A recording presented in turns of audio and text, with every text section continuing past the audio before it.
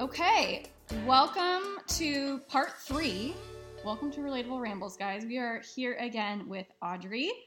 And the last time that we spoke to her, we left off with she had gotten married to a Dutchman, right?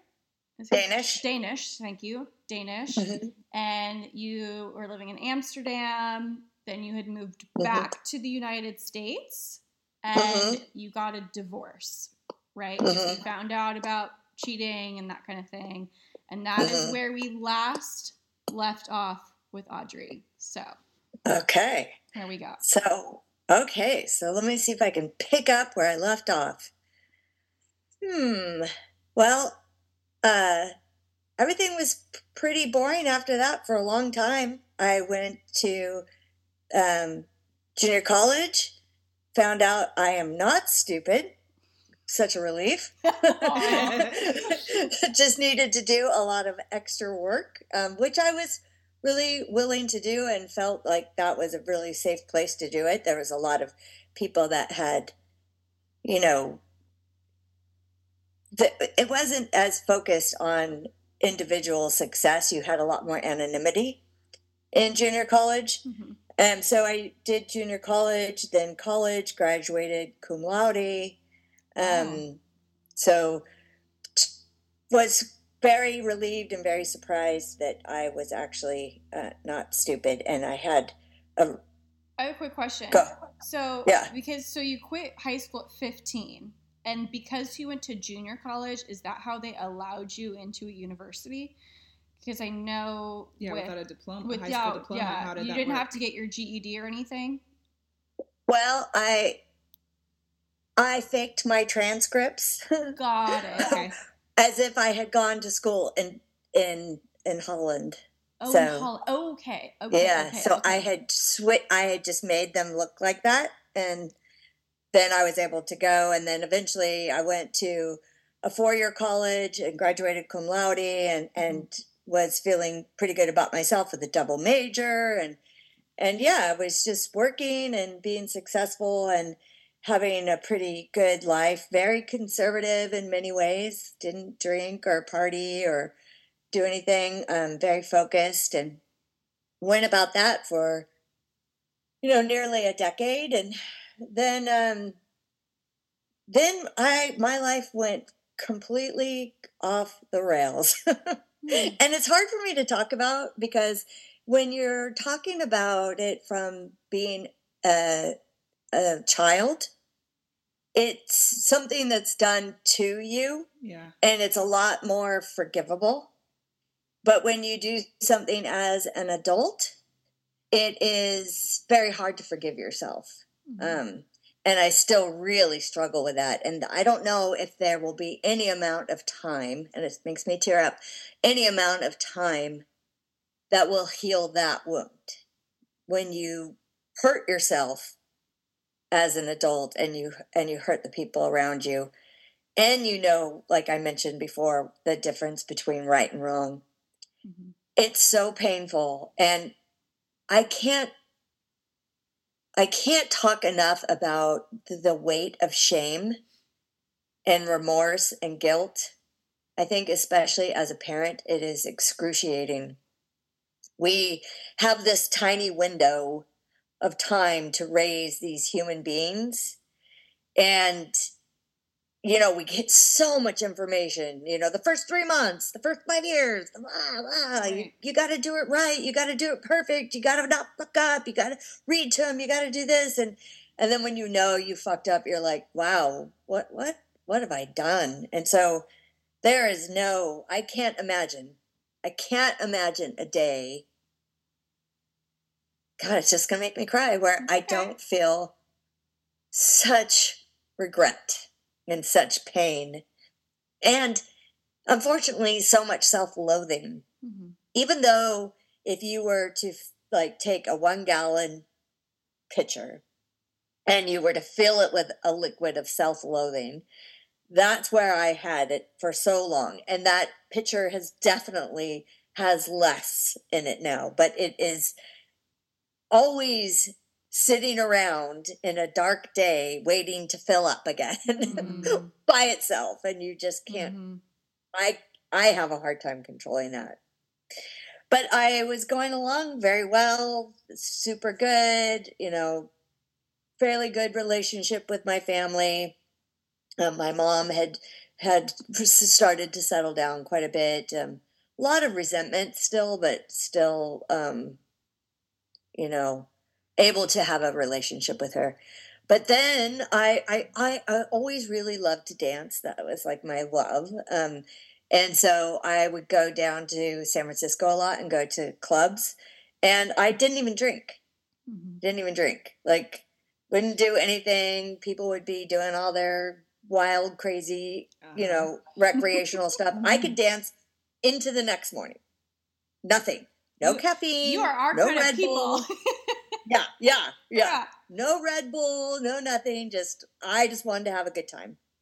And so there was this really hot foreign guy that was such a good dancer. Oh my God, he was just amazing, and so exotic, and spoke like 4 languages, and was really, super fascinating. And I picked him out.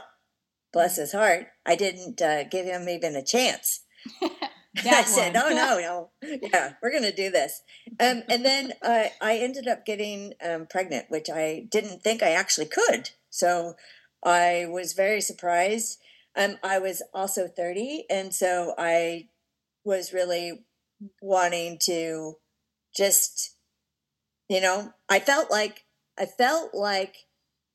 I could tell when I got pregnant, which is very odd. And then I felt like I knew the person inside me, and that would be my daughter. And I felt like I knew her. So I wasn't an option for me. Mm-hmm. Although everyone, including my mother, was like, you should get an abortion, Mm-hmm. And so right as I got pregnant, realized that that's probably not the relationship for me, because he had started to really party, and he had actually started to do, I found out about 6 months in that he was doing methamphetamines or crystal meth, which is like a level above the regular stuff. And he had come from another country where he was he had political or religious asylum in the United States, and had been through really crazy stuff, like civil war, had escaped his country at 14. So very similar, very intricate, but so broken. I think what the original person had been, this incredibly soft, kind soul that saw too much. And when they did drugs, it was like became this black soul. And that's another thing about, I would say, about people who do drugs. It's like their light goes out. It's like their soul is darkened, and they become people I don't think who they are truly at all. It's really an epidemic, as you know, in our country. And it's funny, you may not be old enough to remember when Nancy Reagan was just say no to drugs. I mean, I've seen the like History Channel. But I remember the campaign. Yeah, and we used to all laugh at her, but really, actually, that's a really good campaign. Just say no, because it's gonna fuck you up, and it's gonna take your life, and it's gonna take the life of everyone around you, and and those drugs have gotten stronger and more devastating, and it is an epidemic. It's a crisis in our country. So he just became another person, and he became very violent, very unpredictable, very scary, abusive, physically abusive. We weren't really together, but he would come and show up and then leave and then not show up, and I'm pregnant and I'm kind of like losing my marbles at this point. Sure. It was somehow it was revalidating when he would tell me I'm worthless, I'm unlovable, no one will ever love you, I have no mercy for you. Somehow it was more comforting than painful. Yes. It was retelling me the message I already believed about myself. Even though I had had these 10 years of like really good success. I mean, and I just, I don't know what that is. I don't know what that is that we do. It's a very interesting thing where you lose sight of yourself. And for me, there was a lot about if I knew where he was, it was less dangerous or less scary than not knowing where he was. So you almost, I would keep the engagement, keep it going. And then of course, little old me, I just thought, you need a mom and a dad. And I just had this American dream in my head. And I was definitely picking on the wrong guy. Well, yeah. But I think that there's something to, your level of like, even if he was abusive or violent in any way, it was a comfort to you because, little Audrey was used to the abuse or used to the, instability, and that's what was comforting, and little Audrey, that's just what she knew, so for you having a man say, that you're worthless or you're nothing or be violent or be abusive, you're like, oh yeah, that sounds right, because that's how I grew up. Yes, the whole nature versus nurture thing. Yeah. This is normal. This feels normal. This feels right. This is familiar. God, it just makes me want to cry because it's just so sad that but anyone trauma. should feel that way. Trauma, yes, that is how trauma works, and it's awful. Yeah, and it was interesting because at one point, I fought physical with physical because to me, physical is less painful than words. Yeah. Go ahead and hit me, and I'll hit you back, but let me tell you, don't call me a bitch or don't, like that kind of stuff is like, let's escalate it to physical because I can't handle the words. The words were poison to my soul. Like it was getting me. And I don't know. I don't know. Probably because you were just as mean to yourself and you were already hearing those things. In your own mind, and you couldn't escape it. So it was just another layer if someone else, or it was more validating if someone else was also telling you those things. Yes. And that's the last thing that you wanted to hear, especially little Audrey.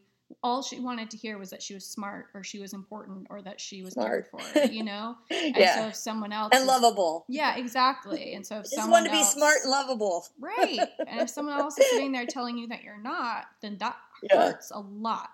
Right? The physical pain heals, whereas the other stuff, especially if you had been holding on to it, that doesn't go away quickly. Yes, you got it right there. The physical heals and the other doesn't. Yes. Yeah. So he would go off and come back and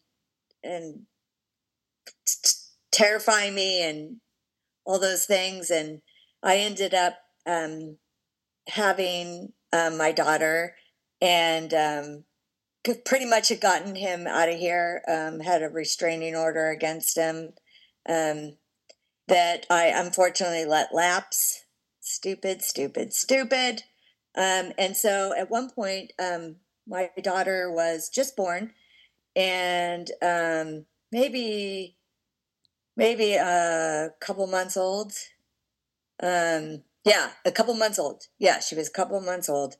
And I was living by myself with her, and he showed up.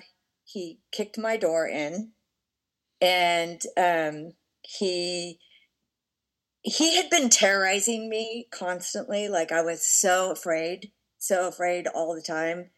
But I was getting to the point where I was like, no, I'm like, get away. Especially once I had her, it was so easy. It was like, no.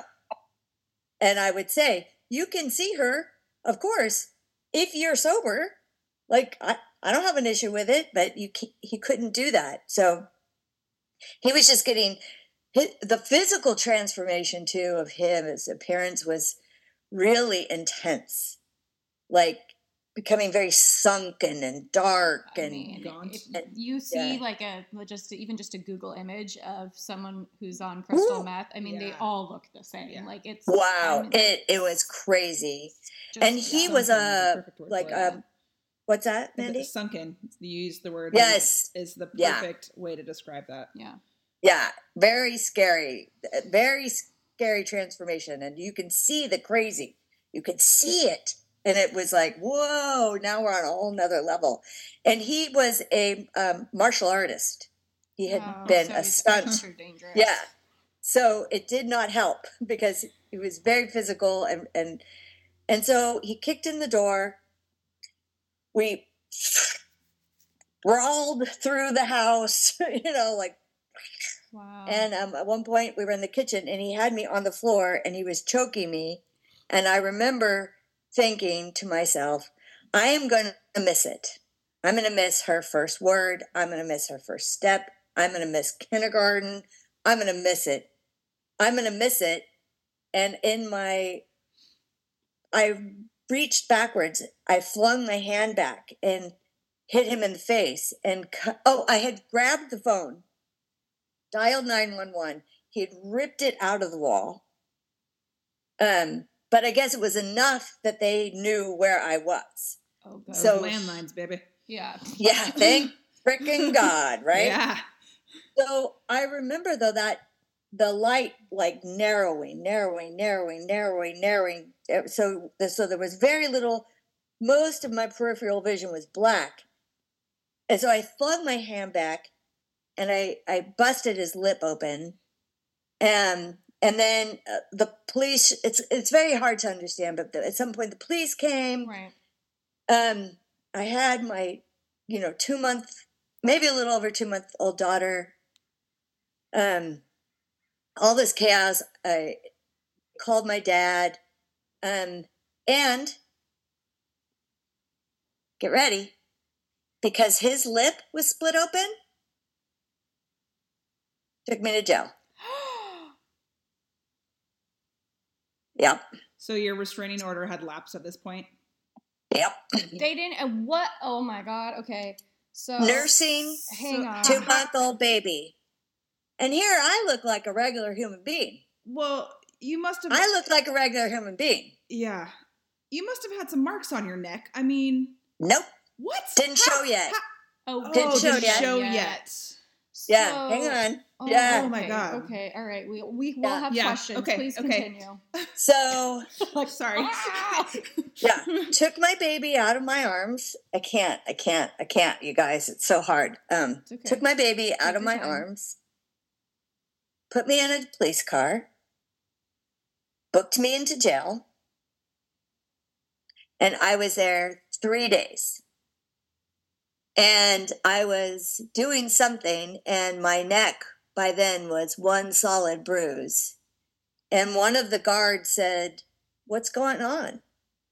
And I said, "That's the bruising." And she's like, "Oh, She got me in front of the judge and released that same day. Wow. Yeah. But something in me broke. Like, I just couldn't. I couldn't. Something in me broke. I couldn't get away from him. I didn't trust the police. I was constantly worried where he was, what he was doing. I couldn't get him away. And the feeling that the police would make it worse, like it didn't go away. Like I was terrified of everything. And I couldn't sleep, and I would sleep with her like in my armpit. Yeah.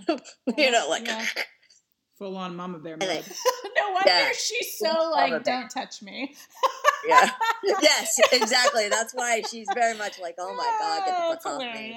Because I was like this. She's too much smothering as a young child.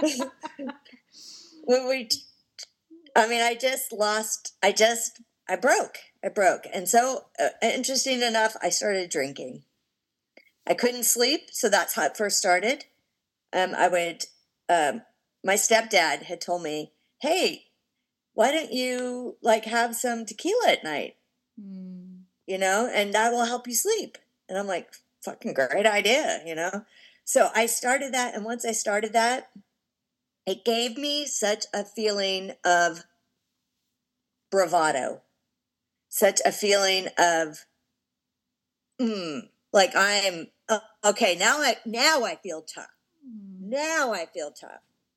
And it went very quickly. In a very short period of time, I was drinking completely alcoholically, like bad, like pass out, driving drunk, jeopardizing my daughter. I finally was able to get him arrested, which was great. But I had to there's so much I had to do. Like it was so much more than I had the skill set to do in that broken state of mind. I couldn't cope. So it just kind of escalated, and I ended up losing my house. I was in a tent with her at the Russian River. I mean, it was just like I had no coping capabilities at all. And I don't know really kind of what happened. I was doing a lot of, I just couldn't get out of it. And it was about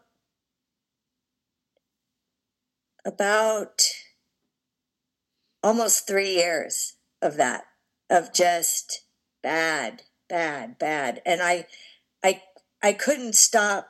I had started drinking so heavily that I couldn't live without it. I just couldn't.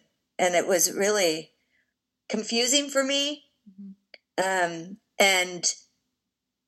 gross, because I knew I was doing the wrong thing.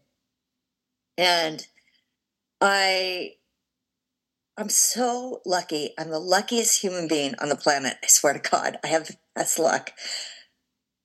I don't know what happened. So eventually CPS got involved. Thank God. I'm not an anti-CPS person. I am a pro-CPS person, because they really did want to take care of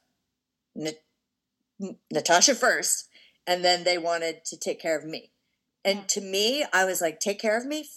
Please take care of me. Someone, finally, please. Yeah, nobody else is. Can somebody please help me? Like, tell me the steps. I need a path. I need someone to tell me, what do you do next? Because I don't know. And I am just swirling the drain here. I am going down in this drain.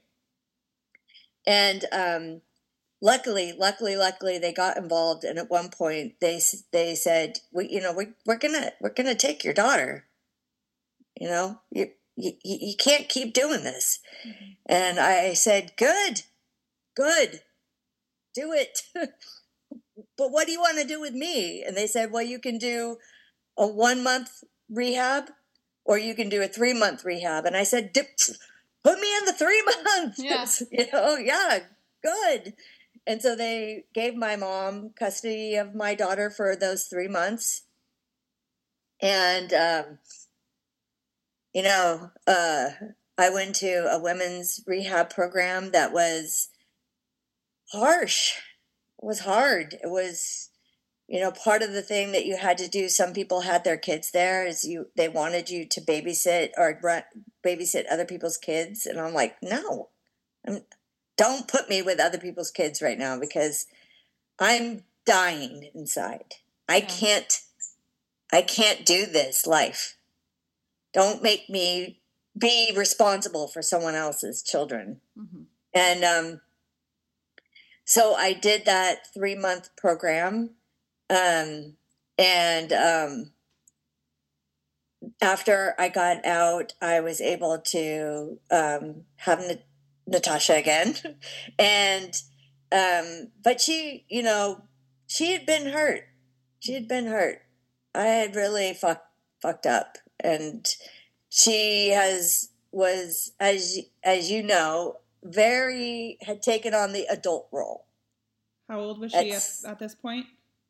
4 or 5? She was 3. 3, okay. Oh, 4, I'm sorry, 4. Okay. Yeah, I'm sorry, 4, because she had started like a TK, a preschool. Okay. With my mom.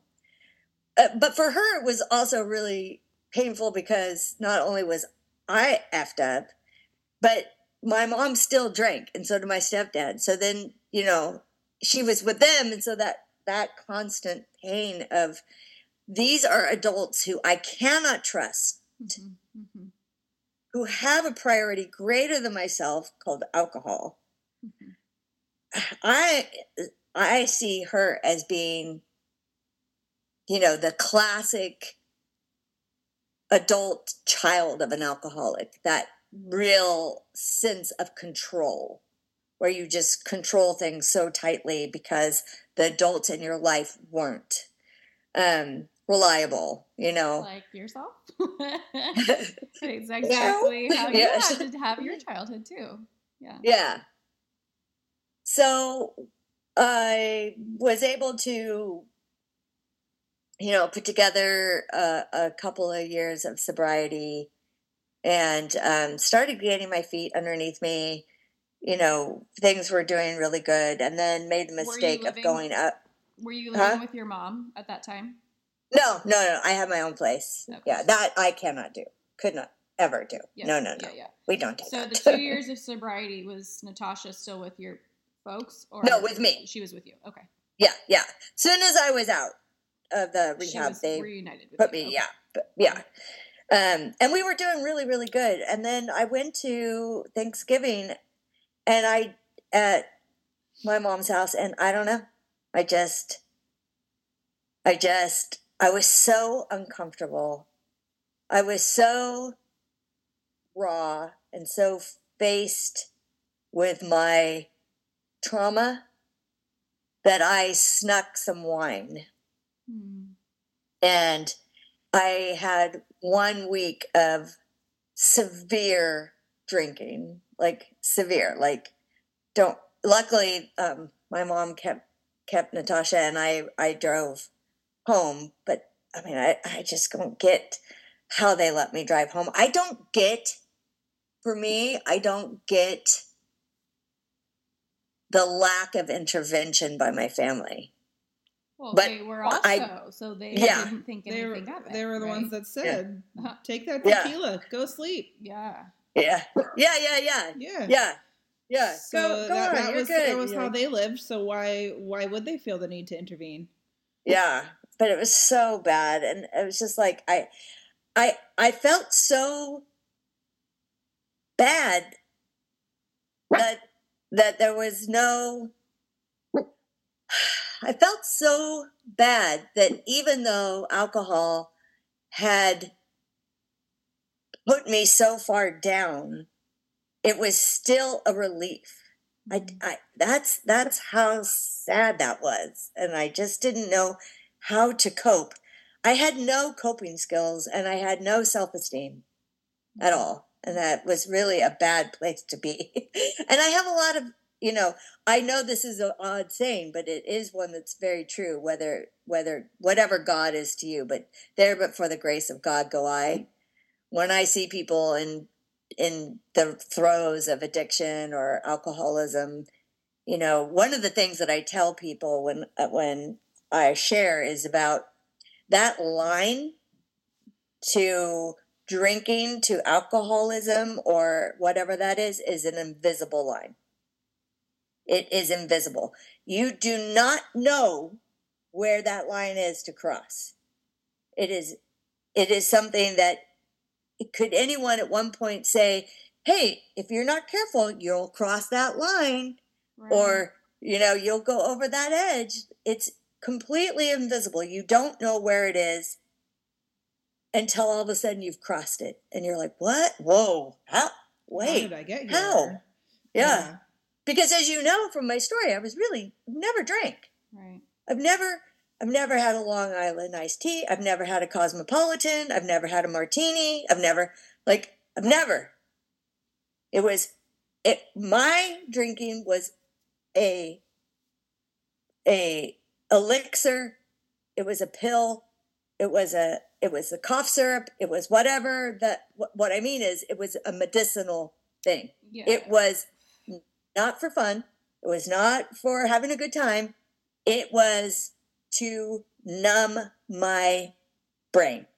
Yeah. It was completely about how can I function through the day?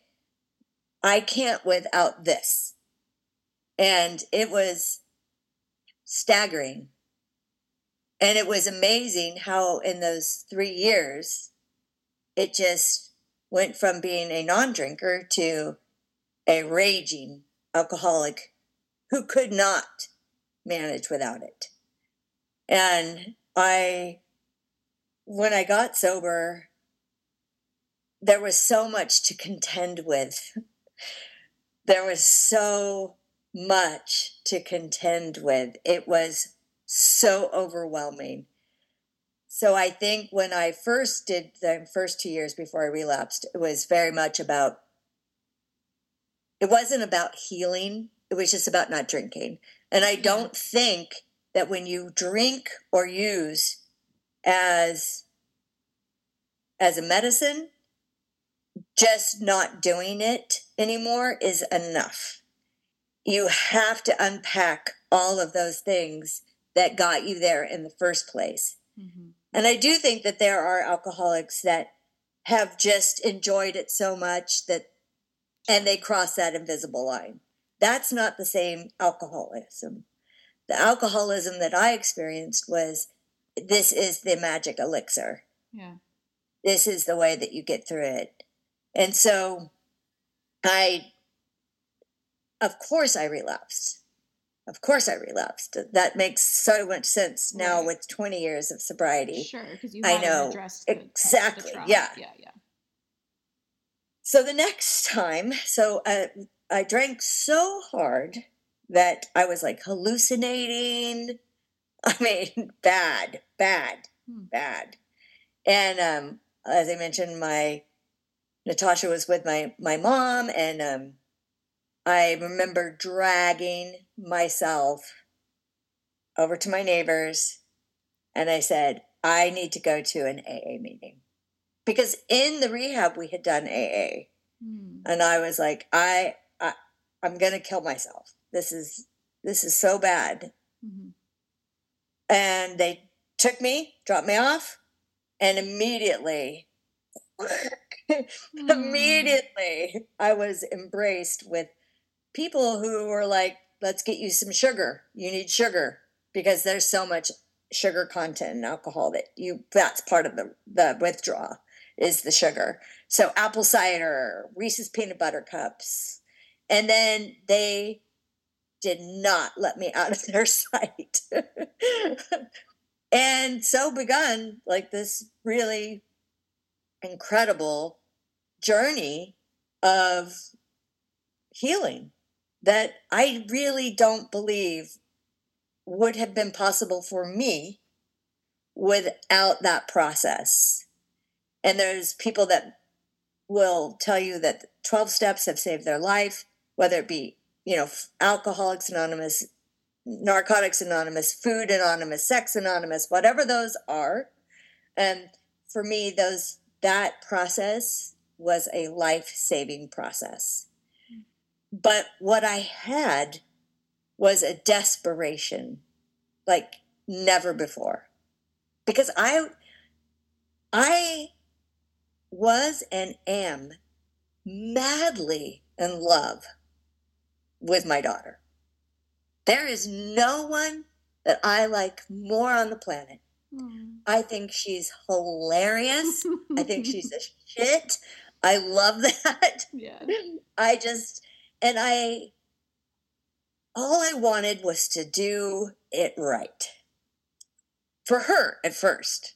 That's all I wanted, was to be a good mom and break that chain. And she was so smart that I couldn't bear her knowing look.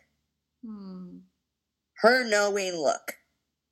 Like that kid, she was so smart and so intelligent and so in touch and so in tune that I just, so she's gone to a cajillion AA meetings because one of the really great things about AA is there are moms in there and there are dads in there, and those kids, they get, they are welcome. They are welcome and they are loved and they are given a sense of community, just like I was. And so I got a sponsor who had a lot of time, very opposite of what I think I would work with, like just this hardcore, they call them AA thumpers, like, because there's a big book, they call it the book of AA. Buy the book, lesbian, out of, just a toughie. Yeah. Like, yeah. Oh, you think you're going to do that? Yeah, I don't think you're going to do that. Yeah. And I was so willing.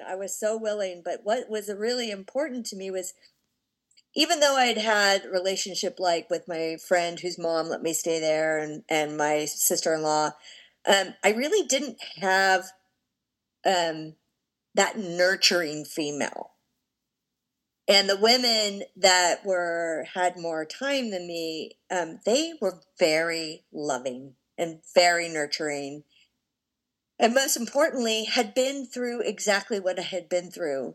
They had fucked up. They had done bad things as moms. They had compromised the health and safety and well-being of their children, and were still smiling and laughing and getting married and having jobs and having great relationships with their children. It was just so inspiring. And like I said, the sponsor that I had, she was like, yeah, we're going to do this. And a lot of people don't realize that you are doing a very intense inventory of your soul in that program. And they don't realize that it's a lot of writing. It's a lot of talking. So for,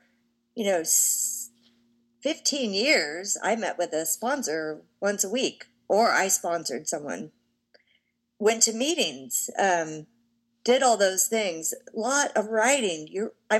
Binders. You were talking recently about journaling. Mm-hmm.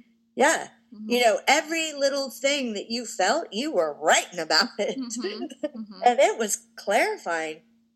Simple things like at work, so-and-so pissed me off. That's what we call fourth step. I'm resentful at, they did, blah. My part is, makes me feel like, mm-hmm. My part is, you're like, whoa, I have a part in all this? Dang it. Yeah.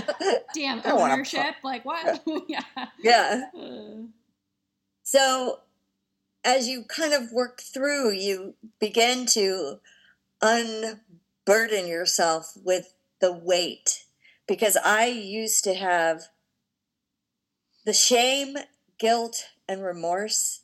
The shame. Oh my God. Shame is a big word. Shame is, I don't know if we do enough today to address shame. It is intense. It is. If I didn't have my daughter, I would not be here.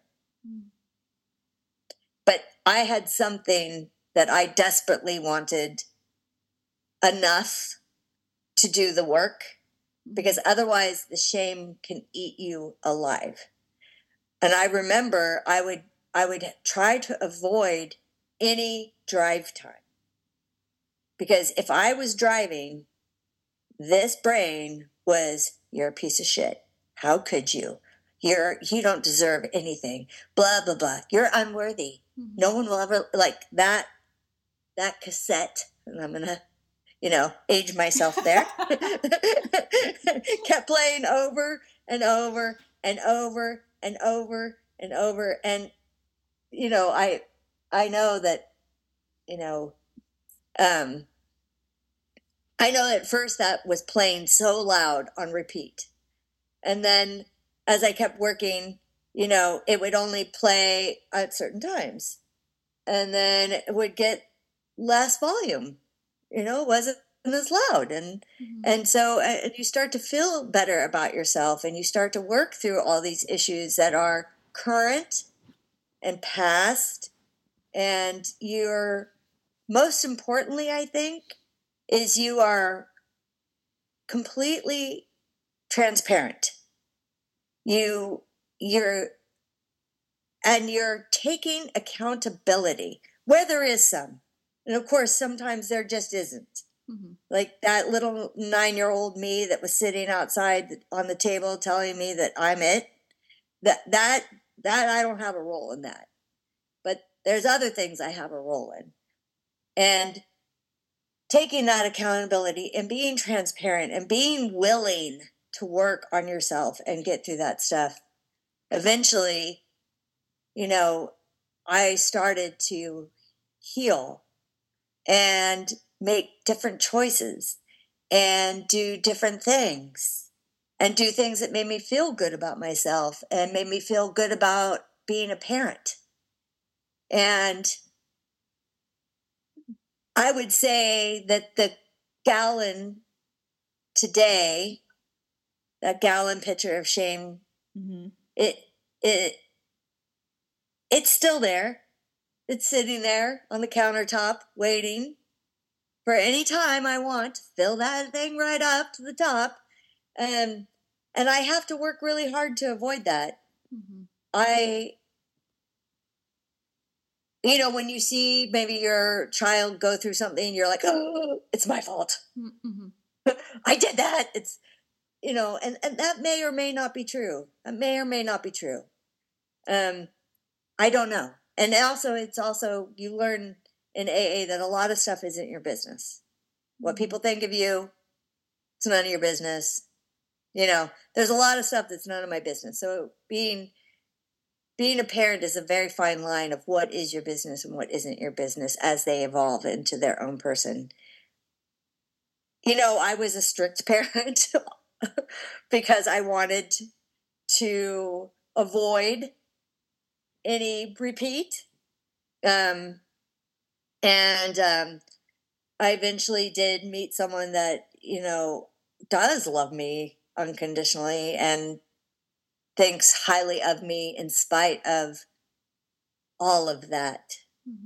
And had a couple of children that I became the stepmom to, and have had a great relationship with. But that feeling of shame, I don't think it'll ever leave me. And the feeling of regret, it will never go away.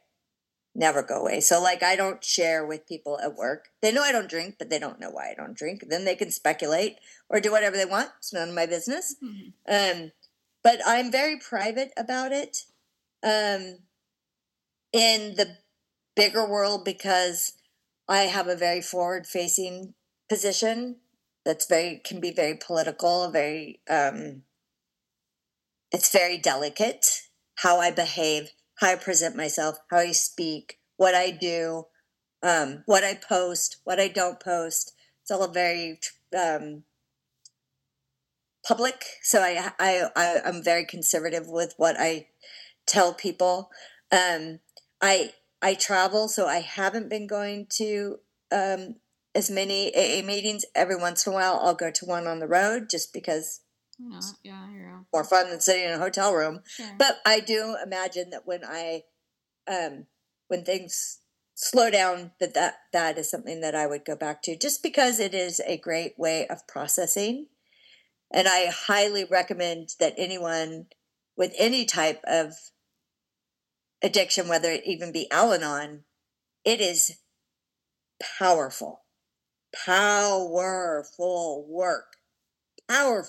Like it will change your life. It will change how you interact in your life and what your tolerance is with other people. Because let me tell you, my tolerance for people is different, right? Yeah. I respect people. I actually love people. I do love people, but I'm only going to let you in now. Right. Like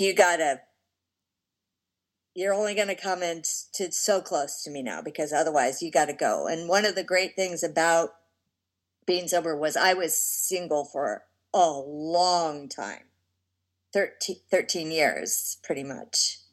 And that was really empowering. I really felt that when I did get into the relationship I have, it was still challenging because I didn't know what a relationship looked like. I had to learn it from Married at First Sight, but I didn't know what that looked like. I didn't know how to speak respectfully. I didn't know how to not call names. I still blow it, you know. I didn't know how to not escalate right up to from 0 to 60 in half a second. So I had to learn, but somehow I got the perfect person to learn that with, and that is amazing. So my life has changed. I have a highly successful career. I have, monetary, I'm in good standing. I've, managed to now have 3 adult children that are all doing well. But the pain, it's there. It's there. It will always be there. If I had to do over,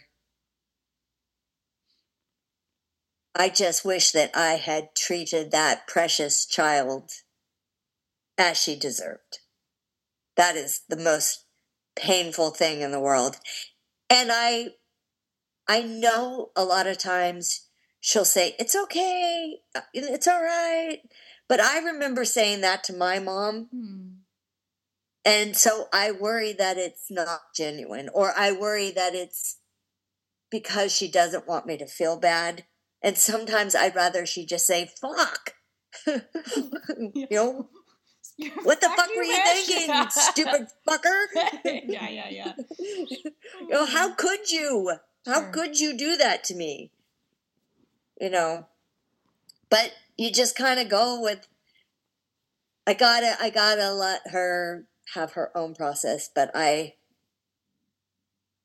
hope with all of my heart that she knows that is not a reflection of who she is or what she deserved, and that what I did, simple, was wrong. It's just wrong. I know her, and I know that I know that she knows, that she, that it was never, ever, ever, ever her fault. Like, it really, really shows that, like, I mean, you were dealt such a shitty hand as a kid, such a shitty hand. And in parenting, like, even, for your mom, like, I think about this all the time for parents. You're an imperfect person trying to teach somebody how to be a person. Like, it's so hard. How do you, like, you think even the parents that quote unquote have their shit together, right, fuck their kids up in one way or another. And you are not the only one who probably questions that.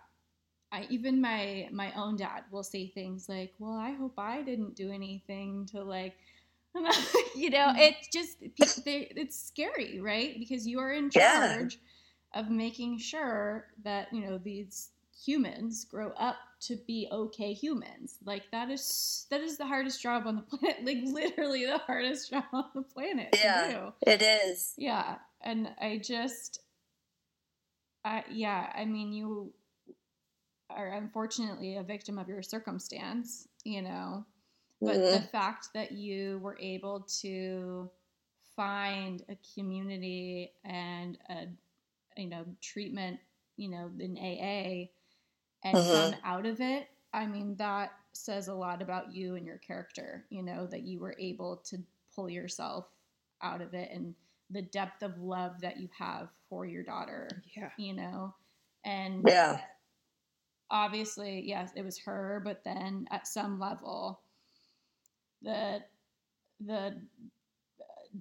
willingness to even care for yourself, to make sure that you could care for her. I mean, that's huge, you know, to even be able to recognize, to be able to do that, you know. And I think even adult you also really wanted that help, you know. Little you wanted the help with the homework, you know. And adult you wanted the help to, like, help me figure this out, help me, you know. And they did, you know, like you said, you walked into that AA meeting and they're like, we got you, you know. I think that essentially your whole life you had been searching for that. They say we're gonna love you till you can love yourself. So great. Wow. Yeah. And that's pretty, I mean, that's pretty incredible. I mean, it's pretty great. It's pretty great.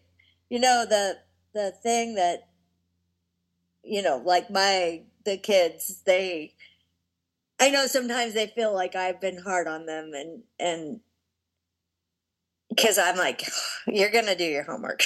Yeah. You're going to be at school. Sure. You're going to have a job. You're going to dress. You're going to have your shit together. We're going to sit down at the table every morning and we're eating breakfast. Like, no, nothing about it. Like almost like an overcorrection. an overcorrection. And I know they thought that I was strict, but I just wanted for them to have what I didn't have. And I know sometimes that was maybe came across as a little rigid, but I just wanted them to feel good about themselves. Yeah. I wanted them to feel like they had opportunity, and that's it. Like, opportunity, you know, like, I know how to show up on time. I know how to dress. I know how to turn something in on time. I know how to be a teammate. I know how to, I feel like those things create opportunities for our youth. And I just wanted him to have that. So I know they think I was a little strict, but I'm okay. I mean, even if you were a little strict, I think even for, you know, you mentioned that Natasha does know your story, you know, I you know, she's a very intelligent person.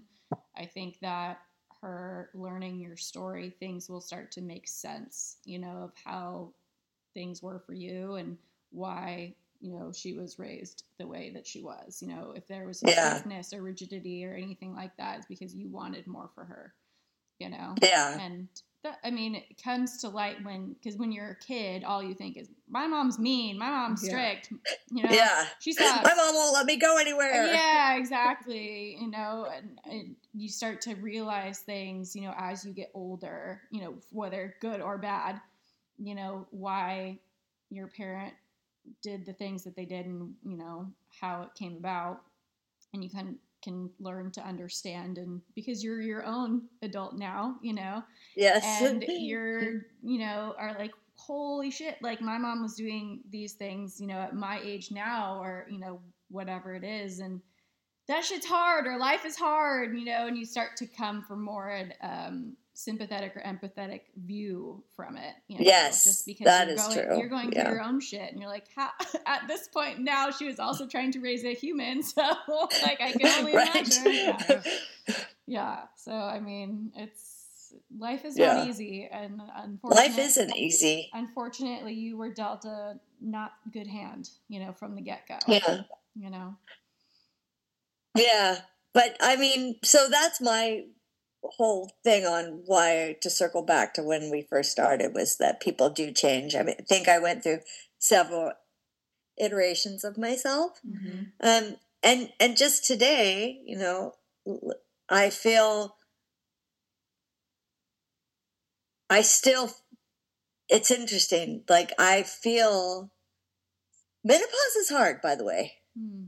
Just so you know. So when you get there, I don't think we talk enough about it. I don't think we do enough about it. I don't think, because there's a lot for me, like a lot of brain fog that makes me feel stupid again, which I don't like. That's a real trigger. I don't like it at all. So when you get there in your life, I hope by then that we as a society have done more for women's health, and we're more aware of it, and we're talking about it more, because it's not easy. I could go on a full tangent of the shit that society does not teach women. It's pretty crazy. I get so fired up and so angry about it. Like, nobody told me. Nobody told me what to expect. But it's hard. It's kind of hard. I won't lie. The brain fog. The rest is like, okay, no big deal. But that feeling of like, shoot, did I do that? I don't remember if I did that. You know, I don't like it. But my point was that people change significantly. And like I said, I've been through several iterations of myself, but I finally feel like myself, like who I truly am, doing the work that I believe in. Everything that I do is aligning with what I feel my true identity is. The only bummer is that shame, remorse, guilt, and regret are always lingering, always just there underneath the surface, waiting to, like, I used to look in the mirror every day and it would be, you stupid bitch. I fucking hate you. Like that, until 15 years ago. And then every once in a while, I'll still catch myself doing that. And I make myself stop, smile at myself, and say something nice. Like, remember when I had, like, we went through that period of time where every workout that we did, I made you say something nice about yourself? Yeah. You can't see it, but I'm flipping her off with 2 fingers. I'd be like, hey, Audrey. Hate that. How do you, like, say something good about yourself? How dare you? But, I mean, it was something that in that moment, at that period of time, that we just needed to do, you know? Yeah. And it was effective. It was painful. But I hope that what people hear is hope.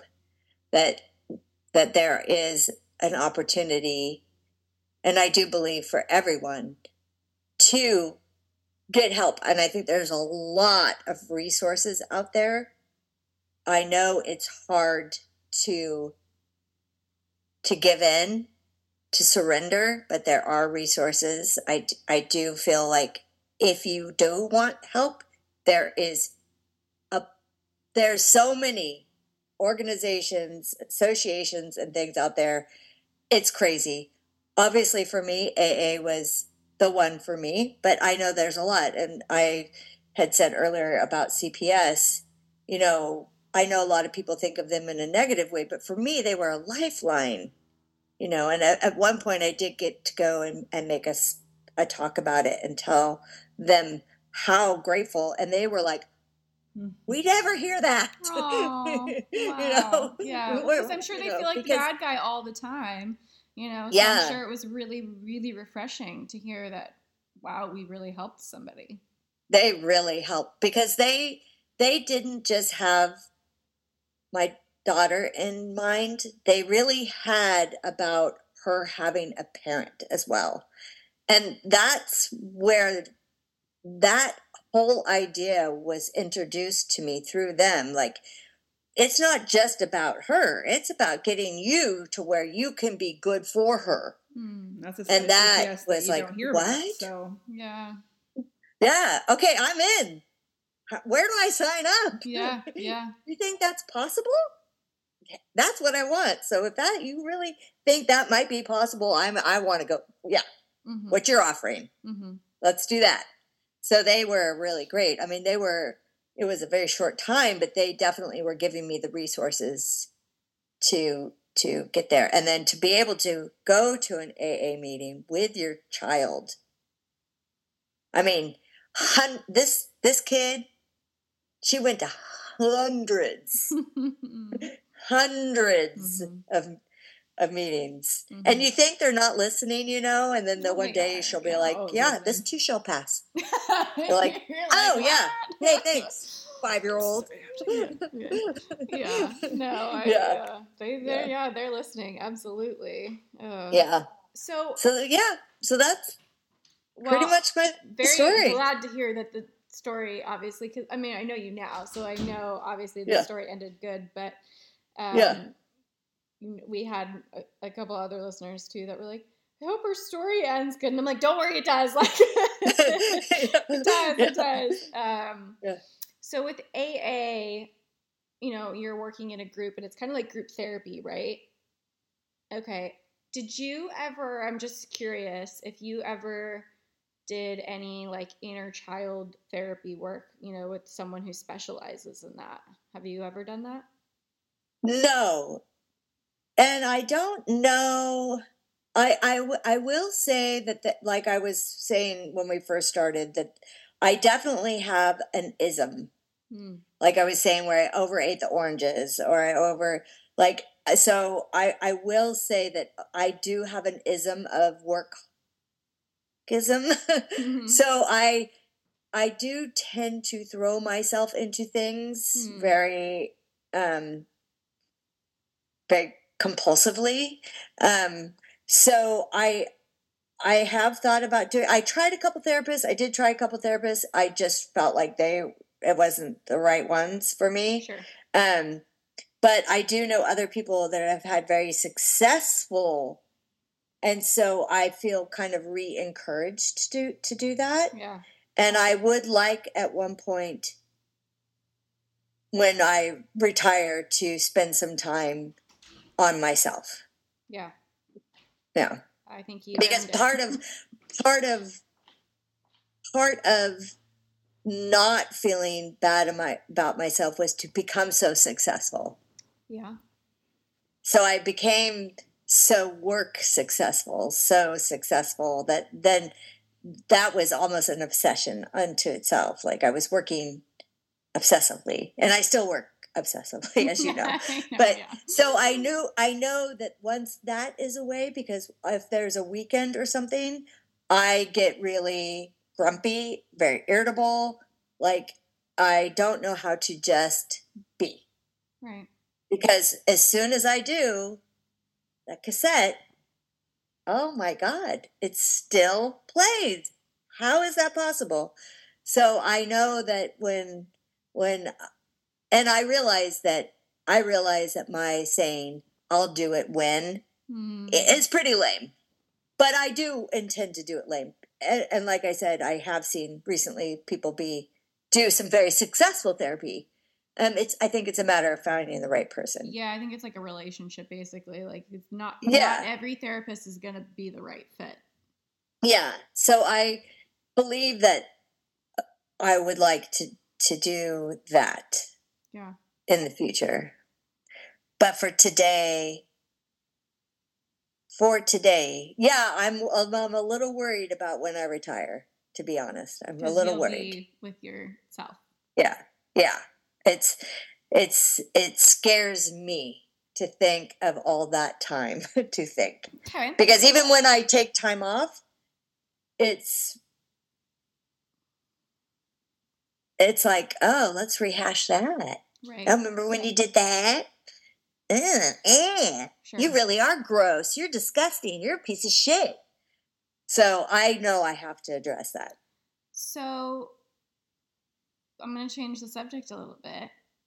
What are things that do bring you joy? What are like happy things? Like what are things you really love doing? What do you like when you I tell you, I'm so grateful for being alive that a lot brings me joy. The very simple things, very simple things.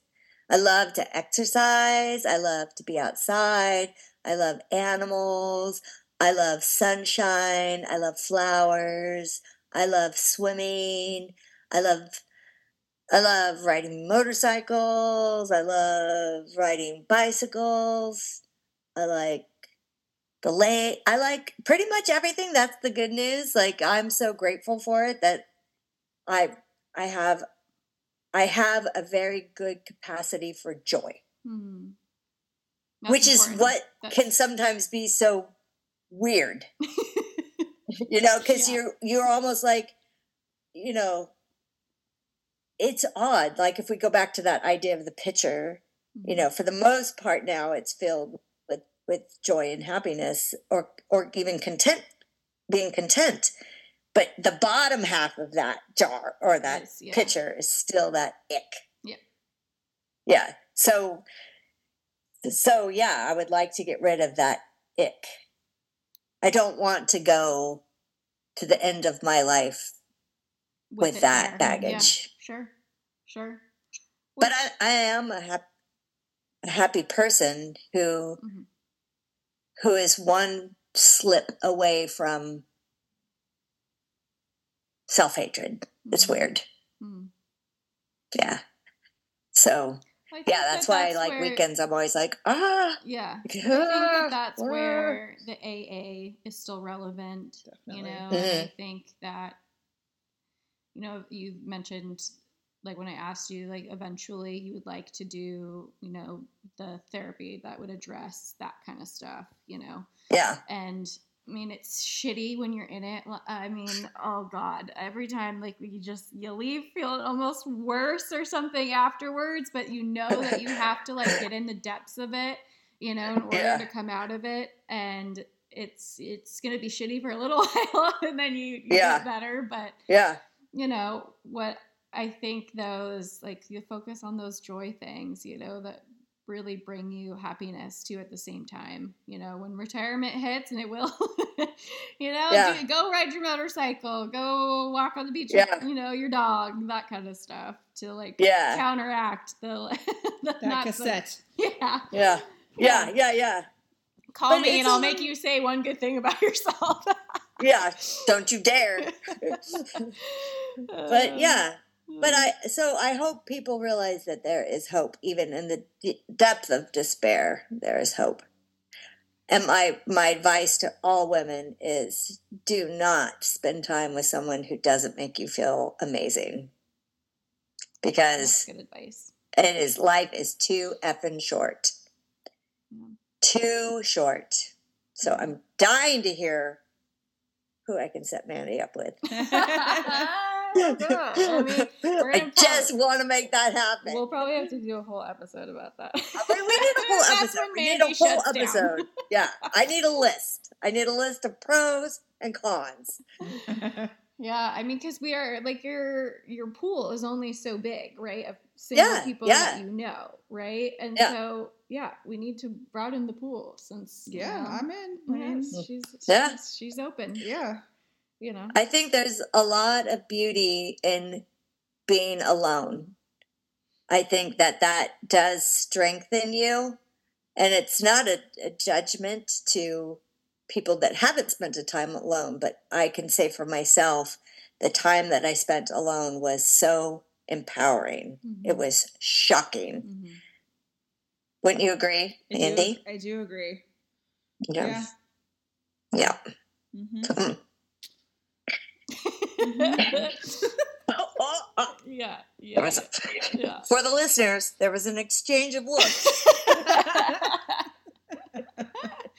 Oh man. man. Well, you know, I just think that your story is because of the obstacles that you have overcome as a person and how real you are about even saying that there are things that you still struggle with. I think your openness is so refreshing and so amazing, because you hear a lot of these stories where people, you know, have come out on the other side and they don't talk about the other part of like, I still have lingering shame or like these like lingering feelings of self-doubt. It's always like, I am now this motivational speaker and I'm amazing and I have overcome everything. I got past it and I don't have to keep doing anything at all. Right. Yeah. I'm just fine. I'm no more work for me. I'm just fine. I am a finished product. Like that. Yeah. Like, shut up. Whereas for you, like I love how you are so willing to say, like, I am still a work in progress and there are still things that hurt me and, you know, I still want to work on myself. And I cannot be more thankful for you telling your story. I mean, it's not an easy story. Make me cry again. It's not an easy story to tell. And I just think that you are so strong to even tell us, you know, and I know I said it in the last episode, but thank you so much for feeling safe enough to, you know, tell us. And you know, I adore you. I love you so much, you know, so it really made me feel really special that you felt okay to share Thank with you. us and, you know, our 2 listeners that we you know, but yeah, but yeah, no, I really appreciate you, and likewise. One day, like, I think that you should write a book or something, man, because I just think that I've not struggled with, you know, drugs and alcohol, but it still can take pieces of your story and like apply them. It's a powerful story. Yeah. So I would actually love to write a book. I love to write. You mentioned that you wrote a lot in AA. I love to write. Did you keep all that by chance? Yes. So I actually have kept it all. Yes. So you could use I figured that was a lot of work. I put in a lot of work into this. I'm keeping it. Yeah. I mean, years of work. Yeah. Years and years. Absolutely. Yeah. Thank you so much again. We're very Thank grateful. you both. Thank you for having me. Yeah. Thank you. Okay. So. Anytime. Wow. That was something. That was a lot. Yeah. I love her for it. I'm really glad that she told her story and that hopefully people hear it and feel like they're not alone. Yeah. And that they can come through it. Yeah. That they're inspired or, you know, just maybe hold their loved ones a little closer, you know, and ask if they need help with their homework. That's right. You know? That's what I think. All right. Shall we Rosebud Thorn? Yeah. Let's. What is your thorn today? I don't know it. You don't have to have one.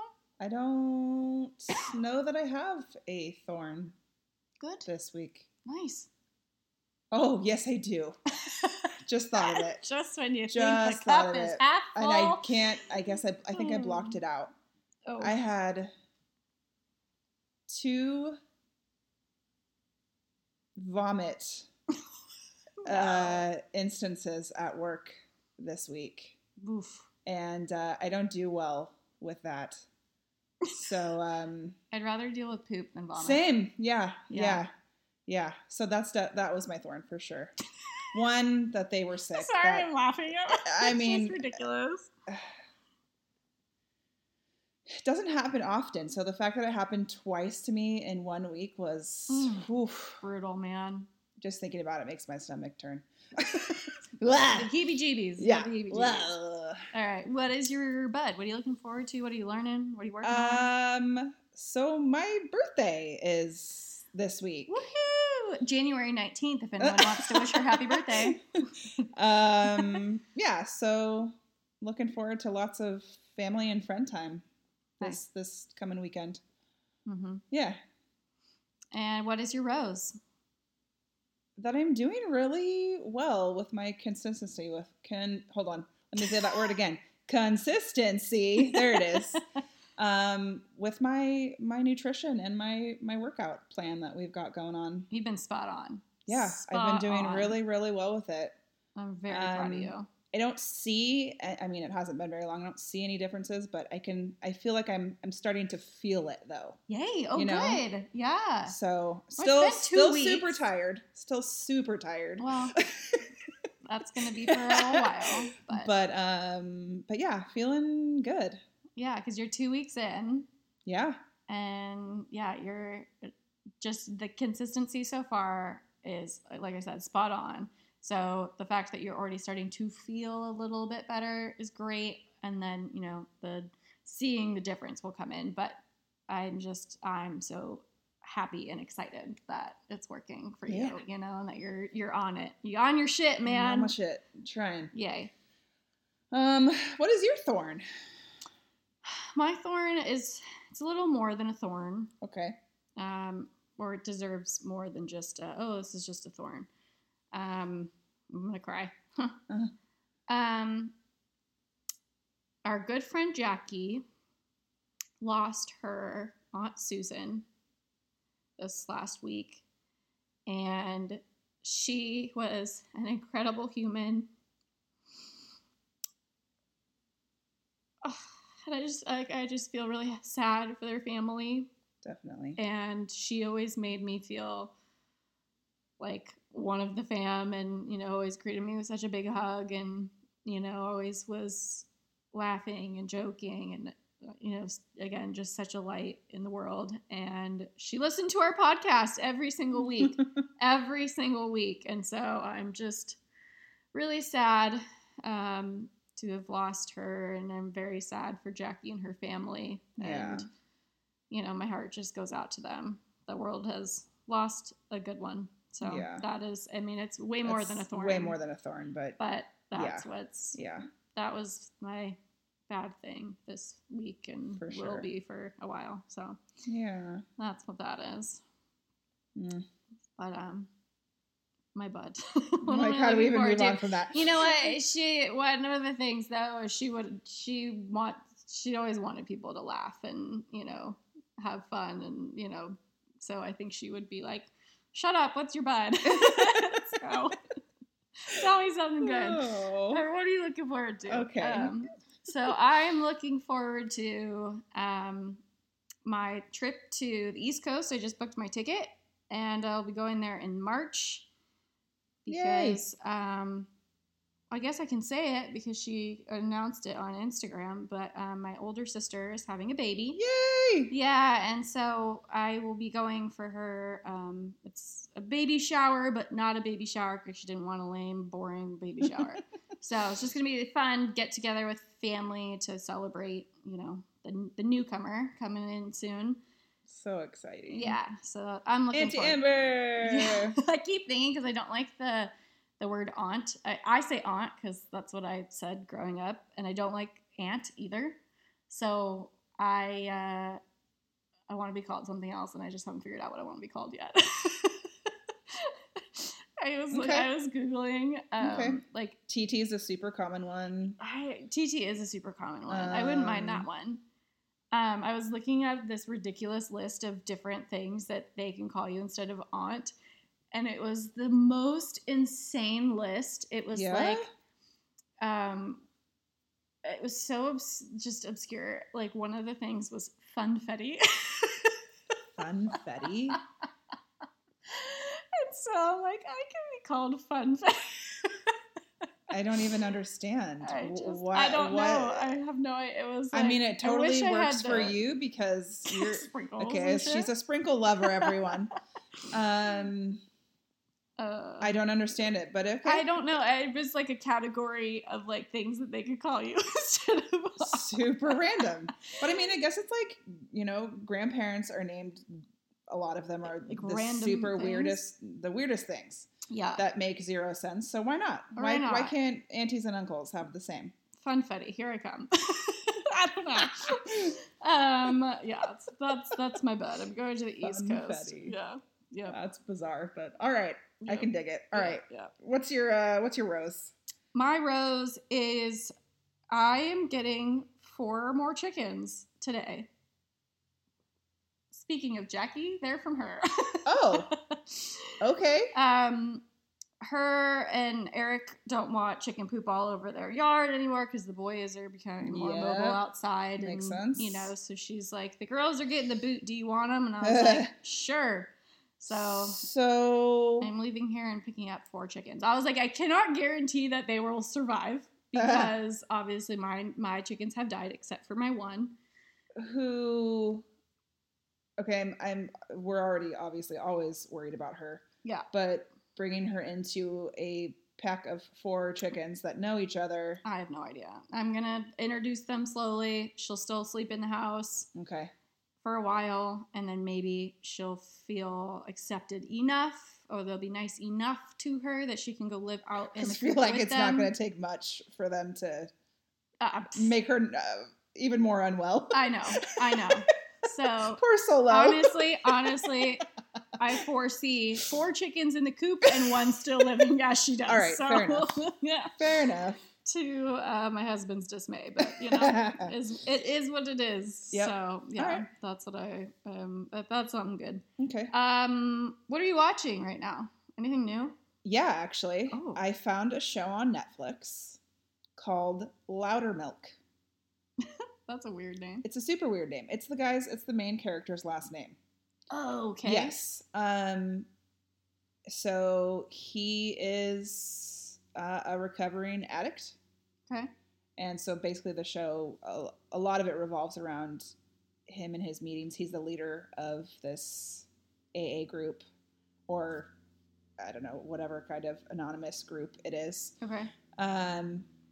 It was good. It has 3 seasons. I binged them already. Wow. It's a short one. They're like 30 Well, and you've been walking on your treadmill. And I've been walking, so not like you've been sitting on your ass, so you've been Netflixing and walking. Isn't that our new hashtag? Netflix and walk.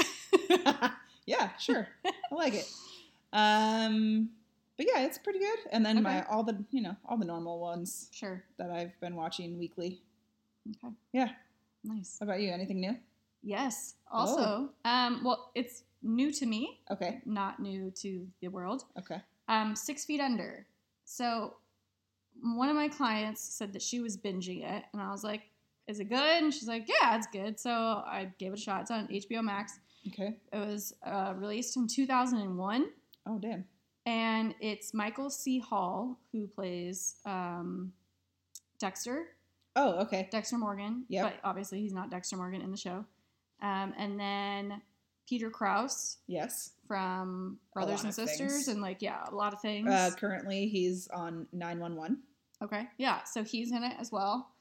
And they are a family who runs a funeral home. Oh. All right. They've just got kind of bizarre lives, and it's pretty good.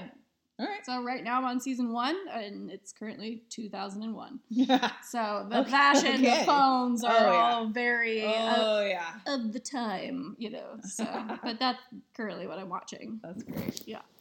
So that's great. Yeah. All good there. Yeah. Cool. Okay.